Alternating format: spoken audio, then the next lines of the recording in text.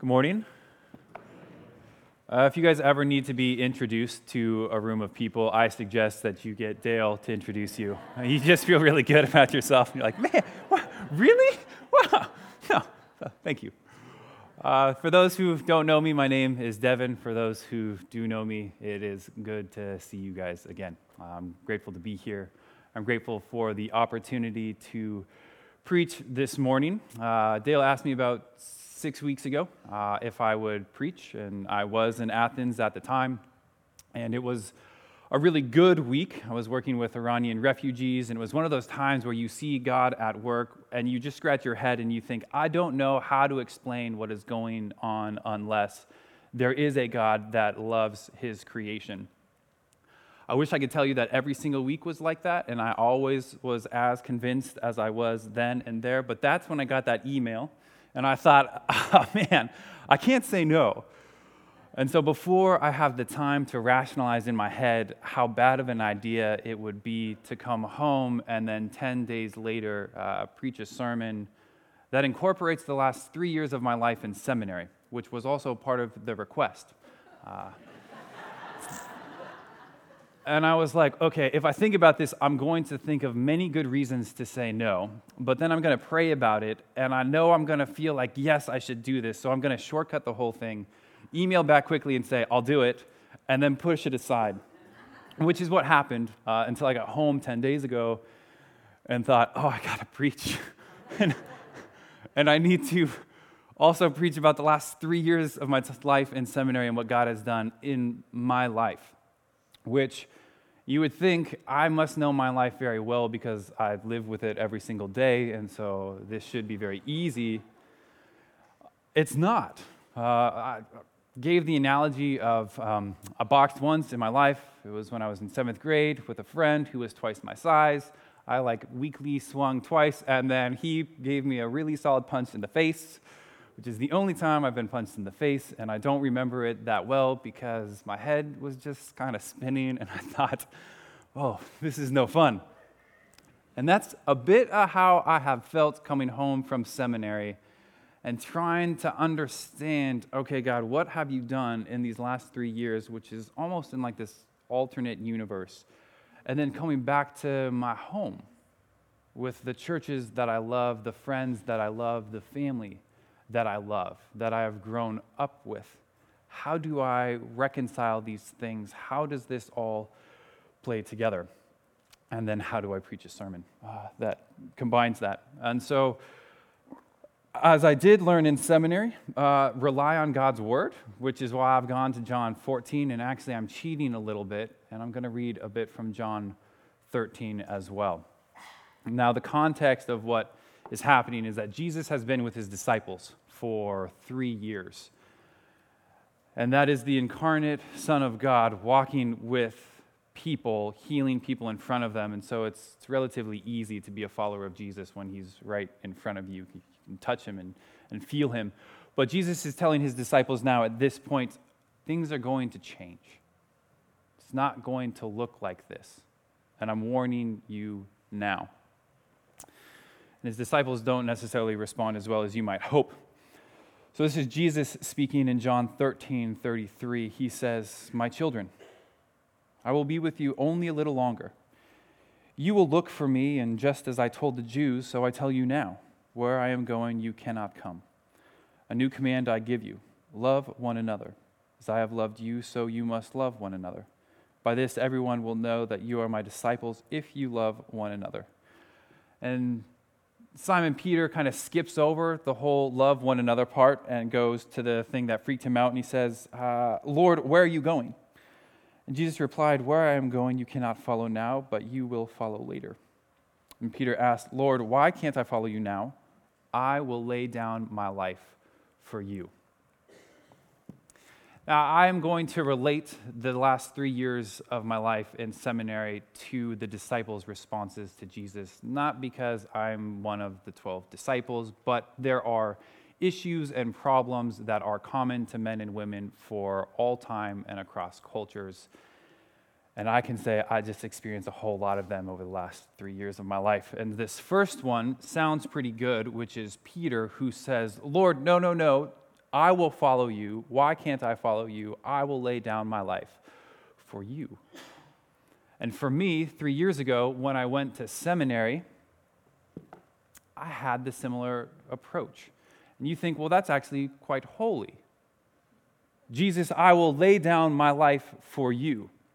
See, I wasn't raised in the church. I wasn't raised with any faith background. And so when God came into my life when I was 19, it was something radically different. And I thought, okay, this changes everything. I can't not follow. Even if it doesn't make sense, I must follow that which has given me life. And so I loved being home in Santa Rosa and being able to do that with, again, friends and family that I loved, churches that I loved, ministries that I loved to be a part of. And then I felt a call to leave all that and go across the country when I was more or less scared to leave my mom's backyard. But I thought, whoa, man, Jesus has chosen me. I must be pretty special. I must be pretty talented. All right, I'll do it. I will make this great sacrifice, and I will move across the country and experience really terrible winters. West Coast does have much better weather. I would say the West Coast is the best coast, but I will leave it, and I will go to the East Coast, and I will be the hero of my own story. And God, you will sit in the background and you will applaud and you will say, well done, my good and faithful servant, because look at how much I have done. Lord, I have followed you and I have laid down my life. Now, the issue is the same one that Peter has here with Jesus. He's getting it backwards. And I learned over my first year in seminary, I had gotten it backwards. See, I am not the hero of my own story. It's not the story of me laying my life down for Jesus. Jesus is the hero of my story. He is the one who has laid his life down for me, and so I respond. Same thing here with Peter. Peter is missing it. He says, Lord, I will lay down my life for you, and he makes good on that promise when he pulls out a sword when Jesus is arrested and starts a fight with overwhelming numbers. And Jesus says, Peter, you're missing it. This is not at all the plan. You're not understanding that I am the one who lays down my life for you. Now, I'd like to tell you that it only took me 1 year and I learned that lesson perfectly. I'm still wrestling with it, and I fully suspect that I will wrestle with that for a lifetime, always wanting to butt God out of the way and take the spotlight and say, yes, it's me. Jesus, thanks for putting me here. Thanks for sitting on the side and watching me. If I fail, you can come and rescue me and be the hero then, but otherwise, I want it. Unfortunately, that actually wasn't the only thing that I struggled with. Second year of seminary rolled along, and Jesus had more than just one disciple, and they struggled with numerous things as well. So we hear next from Thomas after Jesus again says, look, I am going where I am going, you cannot follow, but I will bring you there. And this is picking up in John 14:5, which is what was read to us. Thomas said to him, Lord, we don't know where you are going, so how can we know the way? And Jesus answered, I am the way and the truth and the life. No one comes to the Father except through me. If you really know me, you will know my Father as well. From now on, you do know him and have seen him. Seminary year 2. All right, okay. God, I get it. I am not the hero of my own story. But here I am having things shifted on me. I thought I would race through seminary, come back home to Santa Rosa, and then serve here in a church here that I loved. And Dubai happened, among some other things, and I thought, well, my plans that I had laid have just gotten exploded. But now these are the new plans that it looks like God's laying, and this is what I'm going to do. So God, just point me in the direction and I'll do it. I get it now that what I had planned wasn't that great, or it might be shifting, but now tell me where I ought to go, and then I will follow so obediently. Which you think, once again, a good and faithful follower of Jesus. This is what we're all called to be and to do. Here's the problem. My heart really was saying, God, just tell me where to go, and I'll do it on my own strength. I'm tired of having to wait for you. I laid plans, you changed them, so be it. Just tell me then what the new plans are, and I will follow. I don't really want to wait on you. I don't really want to rely on you. I don't really want to trust you. I still trust in my own strength. In fact, I've just been through a year of seminary, and I did really well. At first, I really struggled, and I was desperate and thought, God, I need you. But now, year 2, I'm thinking, I'm actually a pretty good seminarian. I think I got this. Like, Jesus, I appreciate the fact that you were my training wheels, but I think I'm ready to ride the bike on my own. Now, again, if I fall, I'm going to yell, and you better be there to pick me up. But I really want to do this solo. Now, I think you're all laughing because you recognize it doesn't really work that way. But probably you recognize that is how it works for us. That is always the temptation for each and every one of us to think, I've got this on my own strength. And there was a time where I needed help. And in that moment, maybe I got the help. But now that I'm back on my own 2 feet, I can do it alone. Because I actually want not to rely on somebody else. I want to do it alone. It's hard to rely on somebody else. I have to say I'm weak. I really have to understand that I'm really not that superhero that's going to save everybody else, that I'm going to need to rely on someone else. And Jesus says, yes, that's exactly it. Because I am the way and the truth and the life. It makes no sense for you to try to forge your own path. It makes no sense if you are needing to forge a river and you say, all right, Jesus, just tell me where I should cross. And he says, you can't swim. What are you talking about? Okay, there's no place that you can cross. No, just trust me. Just tell me where, and I can do it. It's not going to work. My second year of seminary was seeing time and time again my strength failing. Either one, I fail from the get-go, and I think, well, that didn't work, or I succeed. And then I succeed again. And then I succeed again, and I think, yeah, I got this. And then I fail, and I go, I'm a failure. Man, I wanted the glory when I did well, but the problem is that when you don't do well, and that happens for each and every one of us, we're always going to slip at some point. Then it all comes crashing down, and I think, I am a failure. But that is not the God that calls us to follow him. That is not how he calls us to follow him. So then we move on to Philip and on to my third year. Now that I know, all right, I think I'm starting to understand that I'm not the hero of my own story. I'm learning time and again that my strength falls short, either from the get-go or eventually. So then what? What am I left with? This is reading in John 14, verse 8, when Philip says to Jesus, Lord, show us the Father, and that will be enough for us. Lord, show us the Father. Show us God. That's all we need. Just give us a glimpse, and then I will know. And it's easy to read this passage and to laugh a little bit and to say, ha, ha, ha, foolish Philip. He doesn't understand. He doesn't get that Jesus is God. But I get that. I read. I understand that. Or it's also easy to have the right answers, which I've done plenty of times, especially working with Muslims or Christians with a Muslim background, and say, all right, the Trinity, how do I explain this? Well, let's go to John 14. Does Jesus say he is God? Well, yes, he does. Let me show you where, and let me explain it to you. But Philip doesn't say, Jesus, explain to me the Trinity, and that will be enough for us. This isn't a question about systematic theology. It's not a question about the being of God intellectually. The question comes from a place of uncertainty. The question comes from, all right, I understand I'm not the hero.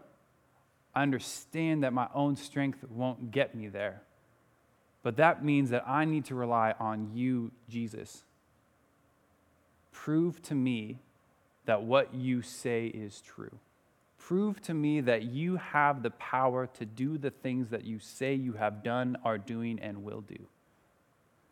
Let me glimpse God. Let me see God, and then I will believe. Everyone wants to see God. Not just Moses who said, Lord, Lord, show me your glory. Not just the monastic monks who fled to the desert and said, I want a closer experience with God. You speak to an atheist and you say, what would it take to believe? And they will say, I need to see. This is the only thing. I need to see, because if I see and God is who he says he is, then I will say, okay, I trust you. Because a bit like the Wizard of Oz, if it's just a man behind the curtain and I see that, I'm going to know, you don't have the power and the authority that you say you do. You can't do the things that you have said in your word, that you have done, that you say that you will do. I know that this is false. No one expects that if they see God, this is what they would see. You either think, well, God doesn't exist and that's why I can't see him, or God is hiding from me.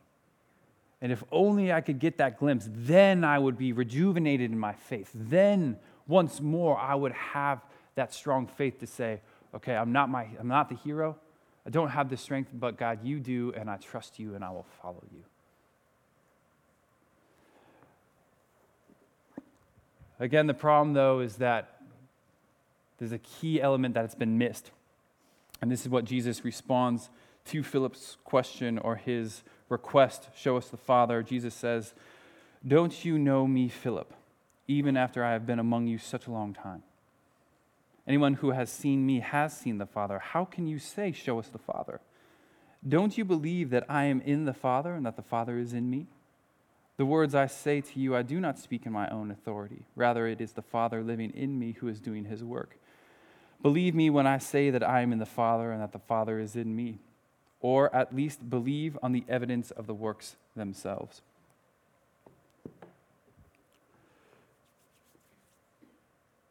Jesus, show me a glimpse. Give me a glimpse so that once more I can trust. Seems like a fair request or a simple request until Jesus responds and says, it's a request that doesn't actually make much sense. You're asking for a glimpse when you have gotten the real thing in front of you. You're saying that all you need is a glimpse, but clearly that can't possibly be true. When you have God in flesh amongst you and you still are struggling to believe. If you don't believe my words because I say them, and I do have friends who have, I think, a gift of faith. There are people who read the scriptures, hear Jesus speak, and they say, I believe.